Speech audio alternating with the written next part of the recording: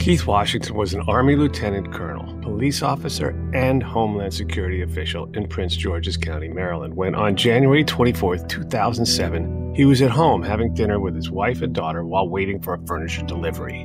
When the delivery men, Brandon Clark and Robert White, arrived, Keith invited them into his home. However, when he found White snooping around his daughter's bedroom, he asked them to leave, but they wouldn't.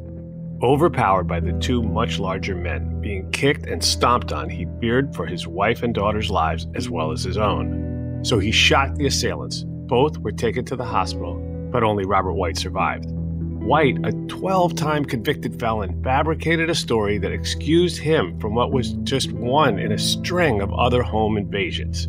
It's clear which way this should have gone, but the official corruption and misconduct in Prince George's County is well documented. With the media frenzy that ensued, the prosecution team all jockeyed for ways to turn this justifiable shooting into an opportunity for their own career advancement, with the appearance of upholding equal standards of justice for those in law enforcement. While the physical evidence from the investigation supported Keith's story of self-defense, they used the inconsistent story of a career criminal to send an upstanding citizen away for 45 years in prison. With the work of his legal team, along with Georgetown University's Making an Exoneree program, Keith is finally home after 13 years, while he continues to fight to clear his name. This is Wrongful Conviction with Jason Flom.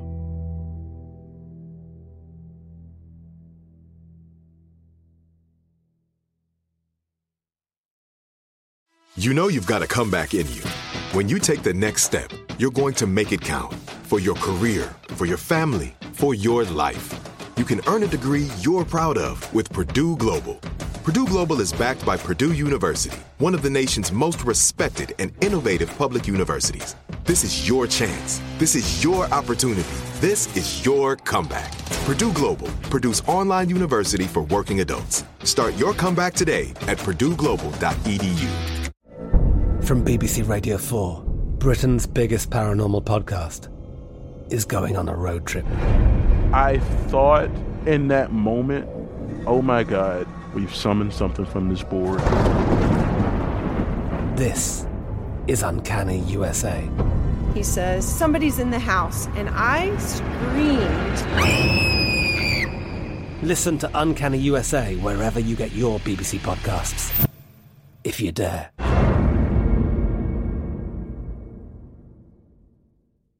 Xfinity has free premium networks for everyone this month, no matter what kind of entertainment you love. Addicted to true crime? Catch killer cases and more spine-tingling shows on A&E Crime Central. Crave adventure? Explore Asian action movies on Hi-YAH. Searching for something extreme? Check out skating, snowboarding, and more on Fuel TV Plus, the global home of action sports. And find crowd-pleasing bops on iHeartRadio's Hit Nation playlist. There's new free shows and movies to love every week. Say free this week in your Xfinity voice remote. Judy was boring. Hello. Then Judy discovered ChumbaCasino.com. It's my little escape. Now Judy's the life of the party. Oh, baby, mama's bringing home the bacon. Whoa, take it easy, Judy. The Chumba life is for everybody. So go to ChumbaCasino.com and play over 100 casino-style games. Join today and play for free for your chance to redeem some serious prizes. ChumbaCasino.com. No purchase necessary. Void where prohibited by law. 18 plus terms and conditions apply. See website for details.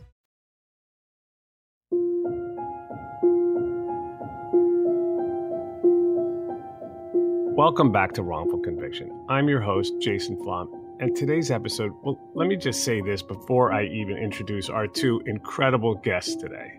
Our producer, Connor Hall, is an excellent researcher, but when he sent me the research on this case, and I was already familiar with the case, but I read it twice and I went, no, there's got to be mistakes here. This can't be the way it is. But it's all true, and you're going to hear the story straight from the mouth of the person who lived it, and I'm referring to Keith Washington. Keith, I'm sorry you're here because of the reason that you're here, but I'm very, very honored to have you on the show today. Well, listen, Jason, thanks for having me. I'm more than happy to be here. And with the help of a lot of good people, including Marty, that's the reason I'm here right now. And speaking of Marty Tankleff, my great friend and personal hero, has been on the show several times, actually. His own story is harrowing as a story can get. He was wrongfully convicted of the murder of his parents and served 17 years in prison, and now a practicing attorney and a co-professor at Georgetown University. He teaches the Making an Exoneree class, which had everything to do with helping to get Mr. Washington out of prison. And Marty is now Keith Washington's attorney. It's a full circle story, but it's not over yet. But anyway, Marty, it's so fucking great to have you on the show in this role. Thank you, Jason. It's always an honor and a pleasure to come on the show as we continue the fight for justice for so many individuals out there. And when you hear Keith's story, I think people will just be floored. I couldn't have said it better. If this happened to Keith Washington, who is the very definition of an American hero, then it can happen to anyone. And when I say that, Keith was a lieutenant colonel in the United States Army, served for over 25 years with honor, speaks 5 languages, attended some of the foremost military schools in the country, and everyone's lost count of how many awards and citations he's received for his service to our country. Upon returning home, Keith rose up in the ranks of the police department, served as a police officer for 17 years with distinction, never fired your weapon. I know that you were serving as a Homeland Security official as well. And by the way, when this happened, the father of a 6-year-old girl, happily married. I mean, like, what am I missing here? You almost sound too good to be true. What are your flaws? Hey, listen, I thank you for that introduction, and I thank you for those comments. But I was just an average guy that worked hard all his life and tried to do the right thing. So, Keith, tell us about your upbringing. You came from a single mother, right? But give us a little bit of background, if you don't mind. Listen, I've had a job since I was 13 years old. My mother and father separated, and at that time, I became the man of the house, so to speak. And so I had a paper route every morning from 5 a.m. on my bicycle, my mother and I sometimes, in the rain and in the snow, whatever the conditions were. And so about 7:30, 8 o'clock in the morning, we'd finish, and then I'd head off to school. At some point in time, my mother suffered a serious illness. My 3 sisters had to go live with relatives. My mother spent 5 years in a mental institution. And so as a 16-year-old kid, I was homeless and just sleeping in the car, still going to school, though, every morning. At the end of my senior year, I saw a couple of friends of mine. I asked them where they're going, and they said, hey, we're going to join the Army. Just that quickly, I said, I'm going with you. And so I want to say that everything I've ever done or acquired in my life, I owe it to the Army, to the values they taught. It was the best thing that could have happened to me ever. From that, I grew into a man. I was stationed over in Korea for 1.5 years as a teenager. When I came back, I decided I wanted to go to college. I went to college at Northwestern State University. I joined an ROTC program. I got commissioned as a second lieutenant after 3.5 years in the Army. I graduated, and I was sent to Fort Benning, Georgia, home of the infantry. Completed a few schools there, the Airborne School, the Infantry Officer Basic Course, the John F. Kennedy School of Special Warfare, a few terrorism schools, and assigned to the Special Operations Command. I couldn't believe my life, how within a short, almost 10-year period, had really changed based on the opportunities that the military had provided me. Around 1990, 11 years later, I joined the police department in Prince George's. And ultimately, after 9/11, based on my background, I was selected to be Deputy Director of Homeland Security for Prince George's County. And I was just willing to, do what it took to accomplish whatever was before me. It's an amazing story. I mean, you transcended and triumphed over tough circumstances. That's not a strong enough way of saying it. I mean, you ended up giving back as well, volunteering at the Cane River Children's Home. I mean, it's really inspiring, and it should have played out in the way that you deserved, which was to go on and have a happy, productive life and ultimately, retire and have a bunch of grandchildren maybe, and then, who knows, play some golf, whatever. And then, of course, as we know, and as Marty knows intimately as well, everything can change in a second. And so it did on January 24th, 2007. Marty, can you take us through what happened that awful night? Sure, absolutely. So to put it simply, Keith defended himself, his wife and daughter, and tragically, instead of being labeled a hero, he was treated like a criminal. To walk you through what happened that day, Keith had taken the day off from work to accept a furniture delivery from Marlowe Furniture, and he was home with his wife, Stacy, and his very young daughter, Kayla. The day passed, still no furniture. He called Marlowe. They assured him that the delivery would arrive that night. Finally, during dinner, the delivery men, Brandon Clark and Robert White, arrived. These are furniture movers, some really big guys, and it's a misnomer to call Robert White a furniture mover to begin with because he wasn't even employed by Marlowe Furniture at all. Instead, he was Brandon Clark's cousin. But the appearance was, at that time, he worked for Marlowe Furniture. Delivery was meant for the master bedroom on the first floor, and at some point, Keith recognized that one of the men, Robert White, is not with him anymore, and Keith was there, and he can give you more of the details. Brandon Clark was distracting me while Robert White was in my daughter's bedroom. I could hear the squeaking floorboards in my daughter's bedroom because I know the sound of my house. And I asked the guy, I said, "Where's your friend?" And he wouldn't answer. He just kept giving me a frivolous answer and tried to brush me off. And so I look and I see him poke his head out of my daughter's bedroom. And I said, "What are you doing in there? Come out of there." He halfway comes out, so I walked toward him. I said, "Hey, leave my house. You guys get out of my house." And as I got close enough to him, the other guy punched me in the back of the head. And then White attacked me from the side. So I'm fighting two guys in my house, complete strangers, within 3 minutes of entering my house. We were on the ground, on the floor, I should say. And the guy Clark was kicking me while I was on the floor. Clark's 6'8", 330 pounds. And Robert White, 6'2", 280 pounds. And I'm 5'9", 155. So when he's attacking me, like kicking me, I pulled my service revolver. I fired and I struck both of them. The assault ceased. Later, Clark died and Robert White lived. And as I think about this story, and as a father myself, and I think every father can relate to this, you would do anything to protect your kids. We all would. And I'm trying to put myself in your shoes at that moment. You're being brutally, viciously attacked right there in your own home. And your wife and young daughter are right downstairs. These two men are beating you, and they're winning because you had no shot. Combined, they weighed 4 times as much as you did. And they kicked you so hard that your watch broke. It flew off of your wrist. This is a life and death situation, and you had a grim choice to make. Am I getting this right? No, you're right. Listen, my wife and my 6-year-old daughter were home, and I knew that if I didn't survive, who knows what would have happened to them. 5 minutes earlier, we were having dinner and just sitting around laughing and joking.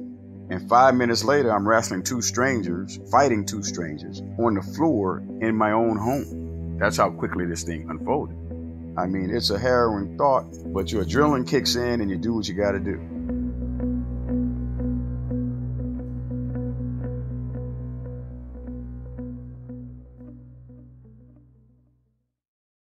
This episode is underwritten by AIG, a leading global insurance company, and by Accenture, a global professional services company with leading capabilities in digital, cloud, and security.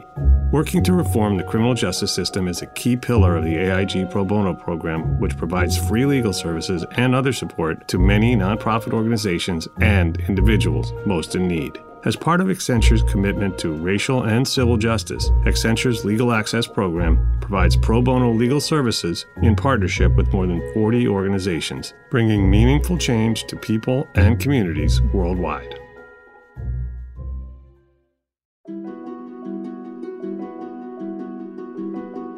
So the attack finally ceases. Both men have been shot. Your wife has called 911, and police and paramedics arrive.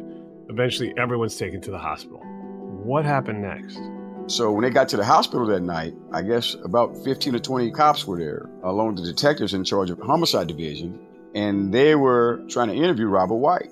And White pled the Fifth Amendment. He refused to talk to the police. He refused to give a statement. He refused to say what happened. Subsequently, what we found out is that he did not work for the furniture delivery company and that he was picked up on the side of the road by Clark and brought to my house, along with a couple other houses. From best I can tell, other people have said that they were casing houses. White has several burglary convictions and several convictions for fencing stolen property. So anyway, the state's attorney was aware of all of that information also. Mr. White, as I said, pled the Fifth, and the state's attorney in charge of the case, Glenn Ivey, informed the two detectives at the hospital not to arrest Robert White under any circumstances, out of the blue, that they had never seen a sitting state's attorney, a sitting prosecutor, come to the hospital and tell the police not to arrest a career criminal, a suspect in a shooting and an assault, and they could leave, which they did after he informed them that they were not to interview Mr. White or even talk to him.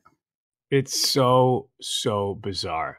I mean, because obviously Robert White had a lot to gain, first by his silence and then by lying, because if Keith was not guilty, then he and Brandon Clark were, which wouldn't be hard to believe with White's 12 previous convictions, including assault and battery, unlawful entry, larceny, grand larceny, receiving stolen goods, attempted third-degree burglary, first-degree burglary, pointing a firearm, domestic violence, and first-degree sexual assault, for which he had served 10 years.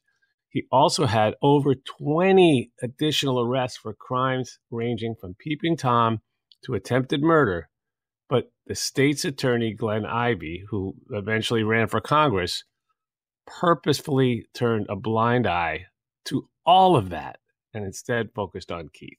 They tried to dig something up that they could use against Keith, analyzing DNA, fiber transfer, gunshot residue, spent shell casings, telephone records, 911 call, and so much more. All of the evidence, of course, didn't show them what they were looking for. But what it did show was that Keith had acted in self-defense, and Keith never should have been charged. And then, despite the clear nature of this incident, 12-time convicted felon Robert White's flow of inconsistent statements. Let me rephrase that. Robert White's flow of total bullshit went totally unchecked. So they're just ignoring this career criminal who's a real menace to society. And then here comes the kicker. Robert White filed a civil action against you, Keith, and Prince George's County seeking, ready, $400 million in damages arising out of the shooting. Wow. It was dismissed, surprise, surprise, but not before garnering a serious amount of media coverage. It also comes out later that someone else had filed that ham-fisted civil action on White's behalf, perhaps someone who maybe wanted to draw a ton of media coverage, like a person who wanted to show what a bulwark of justice they were, by holding a decorated veteran law enforcement officer and Homeland Security official to account for what was alleged to be an unjustified shooting. And by the way, if it were the case that this was some trigger-happy cop, I'd be the first one to say justice should be applied equally. But that's just not what this was, and they fucking knew it. So this media attention ramps up the public pressure, and the prosecution is aiming to score big political points and advance their careers if they bring home the win. And that's not me editorializing. Both prosecutors were overheard saying things to that effect. And I'm talking about prosecutors Joseph Wright and William Mumau, who had all the information and evidence proving Keith's use of self-defense, and yet they still argued that the shootings were unprovoked and unjustified. The state allowed Robert White to create his own version of events where Keith was unattacked, unprovoked, where you hadn't been stomped on and kicked, where you hadn't exhausted all other options before pulling out your service revolver. They used this testimony that changed every time White recounted the incident. Every time. Keith, can you take us through some of the evidence that should have ended this prosecution before it started? They had the evidence. The lead investigator, Lieutenant Charlie Walls, briefed them. He had the DNA evidence, the gunshot residue evidence, the trace fiber evidence from the clothing. They said they never touched me. Well, I said he was kicking me. I was on the ground. He was kicking me when I shot him. The clothing fiber evidence showed the fibers from my shirt and vest on his pants leg. So they had that evidence that contradicted his statement. They had the gunshot residue. He said that they were shot from across the room. The gunshot residue test done by the ATF showed that he was shot from 3 inches away, 3 to 12 inches. He said he was shot from across the room. They measured the room in a minimum of 8 feet, which wouldn't have left any gunshot residue. He said he called my house. They had the phone records that showed he never called my house before they arrived. They said that he was a delivery man for Marlowe's Furniture. Marlowe's Furniture had given them a statement. The Human Resources Director, Miss Akila Ross, that not only does he not work for them, that they've never heard of him or never seen him, and that Marlowe's would never hire sex offenders to work on their delivery trucks because their insurance wouldn't cover it. They had the toxicology report that showed that he was on cocaine. The two state's attorneys denied that the toxicology test was ever even given on Robert White. They proffered to the court, to the jury, and to the general public that he was an employee of Marlowe's Furniture, that he was not a registered sex offender. All of these things and more happened in my trial by these two prosecutors. I mean, this is a litany of horrors, right? We have a prosecution team that is hell-bent on convicting an innocent man while protecting a guilty one. And they had all of the evidence pointing to Keith's version of the events, clearly contradicting what Robert White testified to. White maintained that neither he nor Clark were close enough to Keith to assault him when he shot them. Now, we've mentioned the gunshot residue and what that meant, but also White's DNA was found on Keith's gun.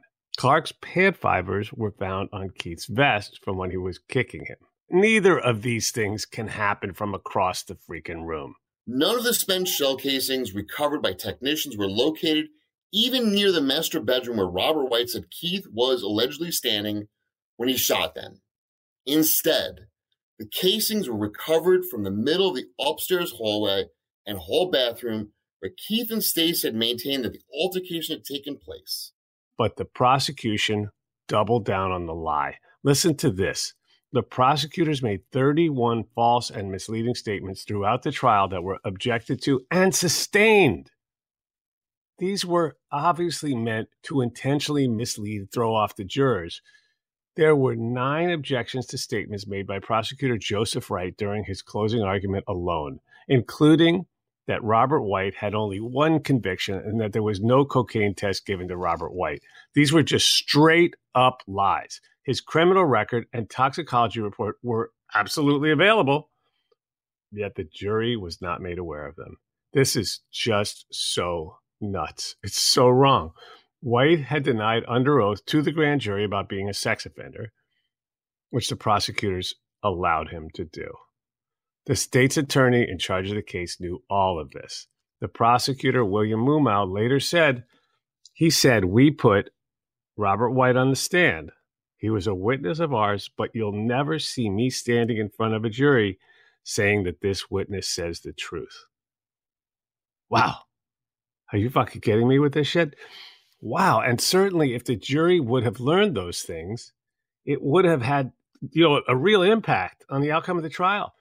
But they didn't get to know these things. They weren't presented, and these jurors were not mind readers. So for all the jury knew, Robert White and Brandon Clark were just two humble furniture delivery men who had the misfortune of walking into the home of a trigger-happy cop who had never used his gun before, by the way. So let's not leave that out. And on February 13th, 2008, clearly the prosecution's lies and manipulations worked. The jury found you guilty, Keith. And what was that very moment like? I mean, when you heard the word guilty, and then when they sentenced you to over 2 times the maximum sentence.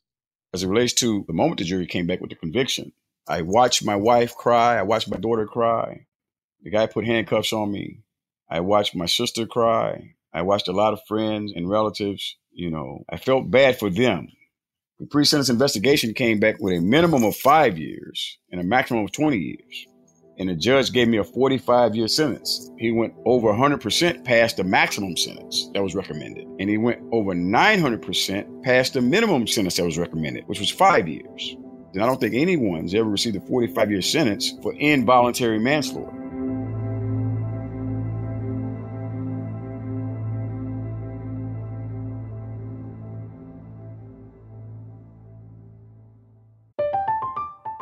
I'm Katya Adler, host of The Global Story. Over the last 25 years, I've covered conflicts in the Middle East, political and economic crises in Europe, drug cartels in Mexico. Now I'm covering the stories behind the news all over the world in conversation with those who break it. Join me Monday to Friday to find out what's happening, why, and what it all means. Follow The Global Story from the BBC wherever you listen to podcasts. Xfinity has free premium networks for everyone this month, no matter what kind of entertainment you love. Addicted to true crime? Catch killer cases and more spine-tingling shows on A&E Crime Central. Crave adventure? Explore Asian action movies on Hi-Ya. Searching for something extreme? Check out skating, snowboarding, and more on Fuel TV Plus, the global home of action sports. And find crowd-pleasing bops on iHeartRadio's Hit Nation playlist. There's new free shows and movies to love every week. Say free this week in your Xfinity voice remote. Like many of us, you might think identity theft will never happen to you. But consider this. There's a new identity theft victim every 3 seconds in the U.S. That's over 15 million people by the end of this year, equal to the populations of New York, Los Angeles, and Chicago combined. Even worse, identity theft victims often don't even know they're victims. That's why LifeLock Identity Theft Protection alerts you to identity threats, even the ones that don't show up on a credit report, like data breaches, fraudulent bank transactions, loan and credit card applications, and crimes committed in your name. If your identity is stolen, your own dedicated LifeLock U.S.-based restoration specialist will work to fix it. LifeLock protects you in ways that you simply can't on your own. Join now and save up to 25% your first year at LifeLock.com/iHeart. That's LifeLock.com/iHeart to save up to 25%. Identity theft protection starts here.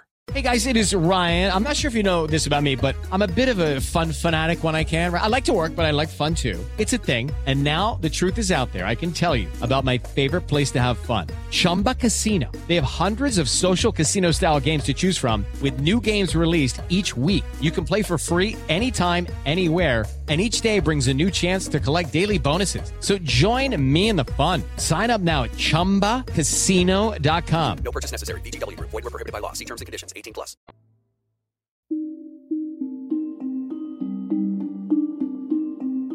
In prison, you're either a wolf or a sheep, especially in a maximum security state prison. And so the fights, the stabbings, the gangs, the deaths, the atrocious conditions, the mental stress, the anxiety, you name it. And, no matter what happens to me, I'm fine with what happens to me, but I knew that my family was going to go through the fire with me. Because when a family member goes to prison, in actuality, the whole family goes to prison. Their life stops too. It was my family that suffered. Listen, it was the worst feeling I'd ever had. And I knew that I was going to fight like hell to get out of prison. Every minute, every second, every hour, every day, that I was just going to fight.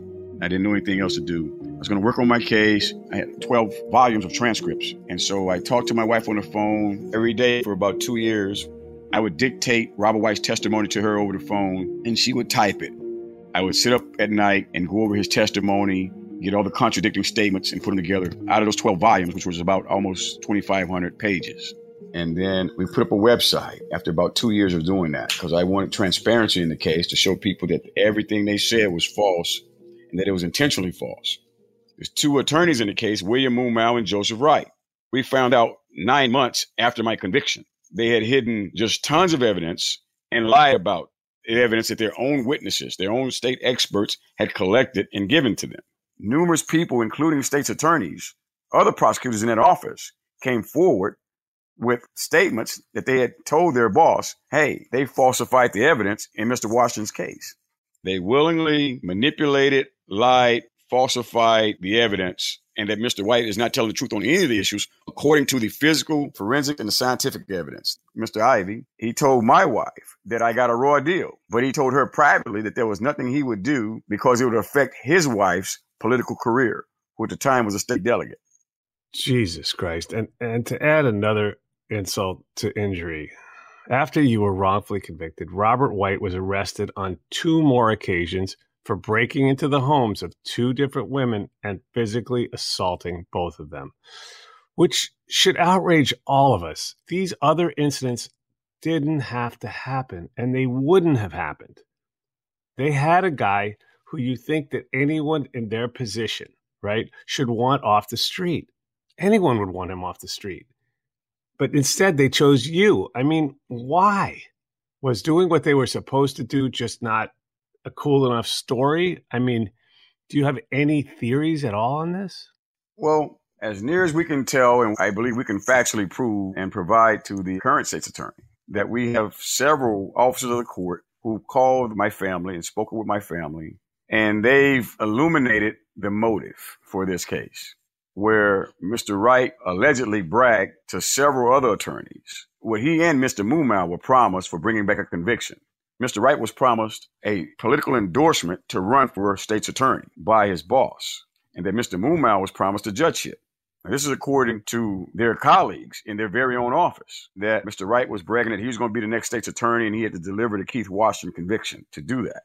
That his boss, Mr. Ivey, used the case to run for Congress in 2010, and that he was using this case as he was tough on police corruption, and he ran for Congress on that issue, using my case specifically, and he even went to the police academy and spoke to numerous people, including the cadets in the police academy, about my case in police corruption, and used me as a whipping boy while I was in prison.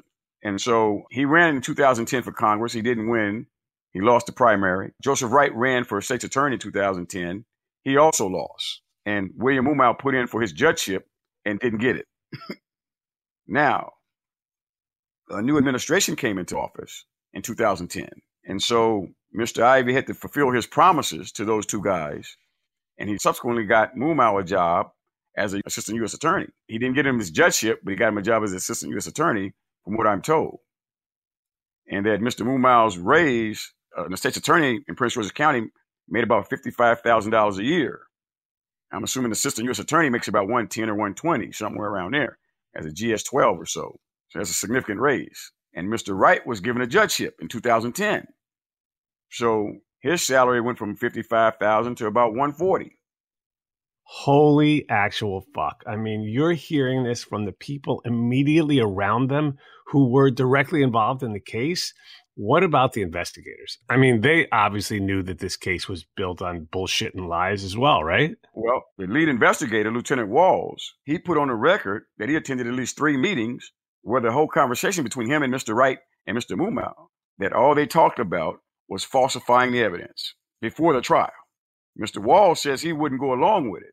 After the meeting, Joseph Wright fired him from the case and told him to turn over his case files and to have no further contact with the case. After he had collected the DNA, he had collected the gunshot residue, Walls had collected the statements of individuals and homeowners who had saw injuries on me. Later, the state's attorney's office came to him and offered him a job as an investigator in the state's attorney's office, that he could retire from the police department, draw his pension, and come work for them, come work for the very people who just fired him from the case. Walls says that he put in his paperwork to retire from the police department and came back and worked for the state's attorney's office as an investigator, obviously with a significant raise. And you can draw your own conclusions, but I would say it appears to be hush money. And Walls said he'll tell anybody what actually happened if he's subpoenaed and asked those questions. Another bit of good news is that Mr. Wright is no longer a judge, that he was convicted in 2018 of perjury and falsifying government documents by the Maryland Judicial Disabilities Board. There was clearly people with blind ambition, willing to lie, cheat, or steal, involved in my case. Marty, in 2020, your amazing students in the Making Exoneree program there at Georgetown investigated Keith's case and made a brilliant short documentary about it. And we're going to make sure to include a link for that in the bio. And their hard work has made such a phenomenal impact on this case and so many others. So, Marty, if you could just summarize for us how it is that Keith is sitting here with us on the show today. After extensive litigation, a retired judge was brought on to review Keith's entire matter. On May 14th of 2021, everyone got together and a hearing for a modification of Keith's sentence was conducted based on the totality of everything at that time. And it almost broke it down to time served. Within a few short weeks after the judge issuing that opinion, Keith was freed. I was there when Keith walked out. Keith, where were you an hour and a half ago, and where are you right now? Hour and a half ago, I was in a Department of Corrections van, headed to freedom. And now I'm home with my family. And how does it feel, Stacey and Kayla, to have your husband, your dad home? It feels great. It feels like I've been waiting on this for 13 years. And that right there is the sound of Keith, freed from prison, finally back with his family at his home. It's a beautiful sound. We sat around in his backyard and we had pizza and lemonade and enjoying the fresh air, and we were just sitting there talking. And at one point, we kind of just looked at each other like, was this real? You're trying to fathom the reality that Keith had just spent over 13 years in prison, and here we were sitting in his backyard. There wasn't a bitterness about Keith, about Stacy. There was pure love and joy. Keith and Stacy have said to myself, Mark, and the students who worked on Keith's case that if we're ever in the neighborhood and we don't stop by, they'll be offended because we are family to them. And I think that is something that just demonstrates who Keith and Stacy are. They are just truly genuine people. Their love is probably stronger than ever. But even though Keith is free, the intentional wrongful conviction is still hanging over Keith's head, which it shouldn't be. Absolutely. And Keith, there's been news both a really long time ago as well as more recently that should have a positive effect on bringing about justice in your case. We already mentioned that Robert White, just weeks after your trial, was arrested not once but twice for breaking into homes and physically assaulting 2 women. And then there's been some more recent news. A district court commissioner here in Maryland issued an arrest warrant for Robert White for perjury in my criminal trial. Wow. So there's an arrest warrant out for him as we speak. So hopefully this will facilitate the case being overturned. And so now honest and reasonable and ethical people who are reviewing the case and looking at it can see that, because there's no good explanation legally or otherwise as to how this happened. The current state's attorney, Ms. Braveboy, she reviewed the evidence and she saw that, hey, this is an excessive sentence to say the least, notwithstanding that there are other issues as it relates to the integrity of Mr. Washington's conviction. And so we believe they're going to do the right thing shortly and overturn it due to the fact that Mr. White now has been charged with perjury in my case. We can only be hopeful that justice will prevail in an expeditious manner because it's been 13 years. Yeah, I think justice is coming in your case. I'm glad we're able to get the word out about it through this podcast. We're going to be shouting it from the rooftops. You've got an incredible team now. So I'm sure many of our listeners are feeling the same way I'm feeling, that this is outrageous, even by the standards of what we're used to hearing on the show, and that they want to help if they can. Is there a way that people can get involved? What can people do? And we'll link whatever it is in the bio so people can easily find it. A few things the listeners can do is demand that Aisha Braveboy meet with us and vindicate Keith and dismiss his conviction.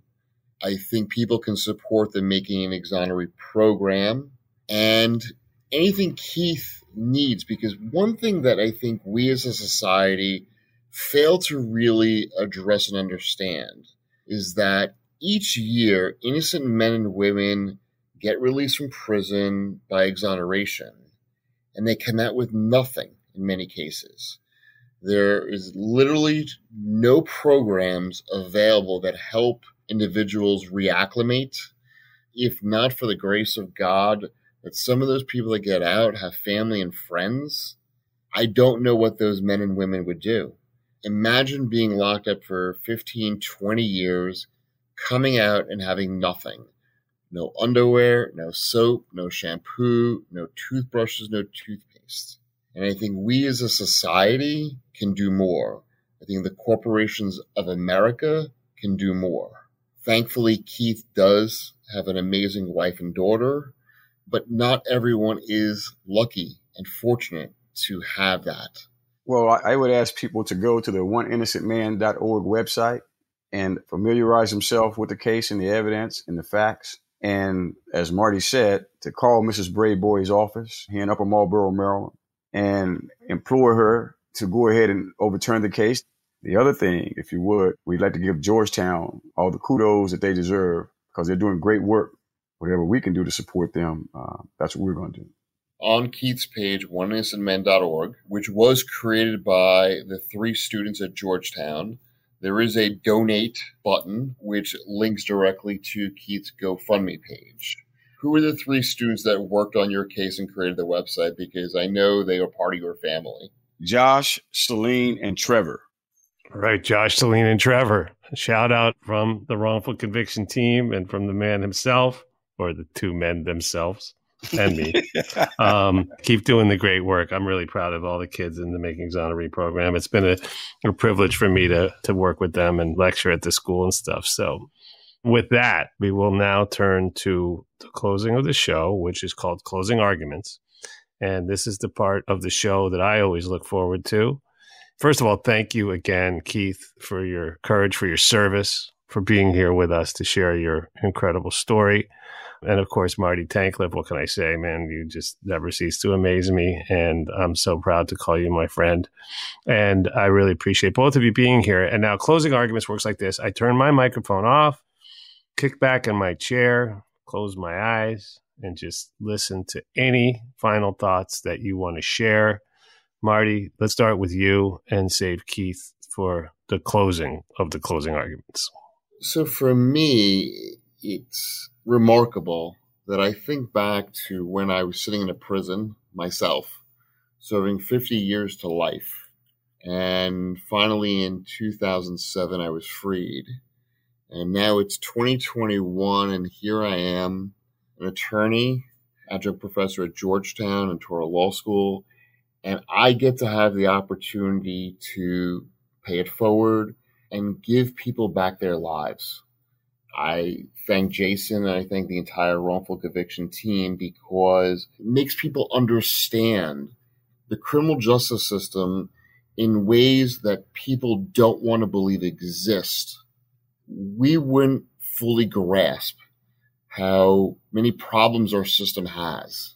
And Jason has been a blessing for the Making Exoneree program at Georgetown. And for that, we are grateful. And I would be remiss if I didn't say thank you, Mark, who's my partner in doing this at Georgetown, because with Mark and our amazing students, we are making a difference in people's lives. And I think it's the best thing that you can actually do. I'm always reminded by something that Joseph Flom told Jason Flom, and that's do something you love that leaves a lasting impression and makes a difference. And if helping students get somebody out of prison doesn't fulfill that mantra, not really sure what does. Keith? I learned a long time ago that we all have our crosses to bear. We all go through difficult times. We all face uncertainty in our future. We all fight for a better life for ourselves and our family. And we all been hurt and wounded and abandoned, but you can't give up. And I will tell people, never give up. You're only facing a challenge in your life that other men have met. And so be of good courage, be strong of character and of will, have faith, do what you must, love your family, love your life, beautify your life. When people take your faith, they've really taken everything that you possess. When they take your courage, they've taken everything that you possess. So without faith and courage, you're just an empty vessel. All I want to leave people with is to know that there are people of goodwill out there. There are people who are just, who are honest. There are people who have integrity. There are people who will fight for you because they believe in what's right. And I want to applaud those people. We are kindred spirits. And so wherever you find a person like that, support them. Believe that they're going to support you. If I can help anyone, because I've been helped in my life, this has taught me a valuable lesson, no matter what myself and my family have gone through. We want to be a light to others.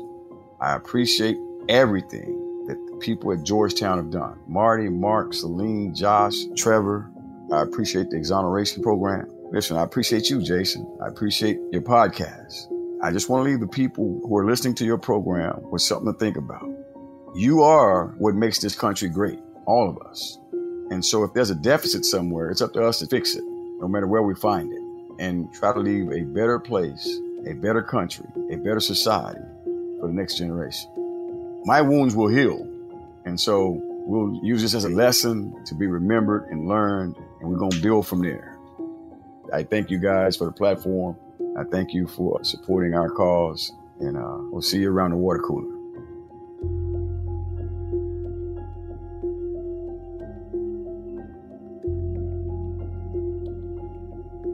Thank you for listening to Wrongful Conviction.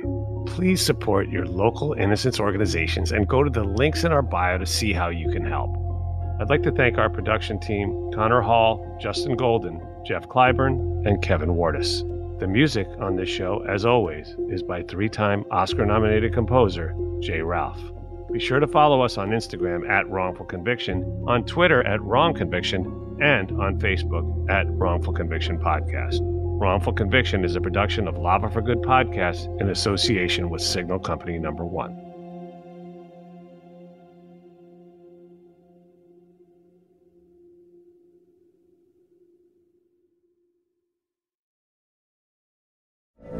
From BBC Radio 4, Britain's biggest paranormal podcast is going on a road trip. I thought in that moment, oh my God, we've summoned something from this board. This is Uncanny USA. He says, somebody's in the house, and I screamed.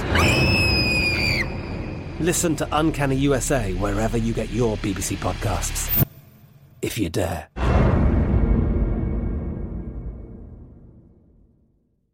Xfinity has free premium networks for everyone this month, no matter what kind of entertainment you love. Addicted to true crime? Catch killer cases and more spine-tingling shows on A&E Crime Central. Crave adventure? Explore Asian action movies on Hi-Ya. Searching for something extreme? Check out skating, snowboarding, and more on Fuel TV Plus, the global home of action sports. And find crowd-pleasing bops on iHeartRadio's Hit Nation playlist. There's new free shows and movies to love every week. Say free this week in your Xfinity voice remote.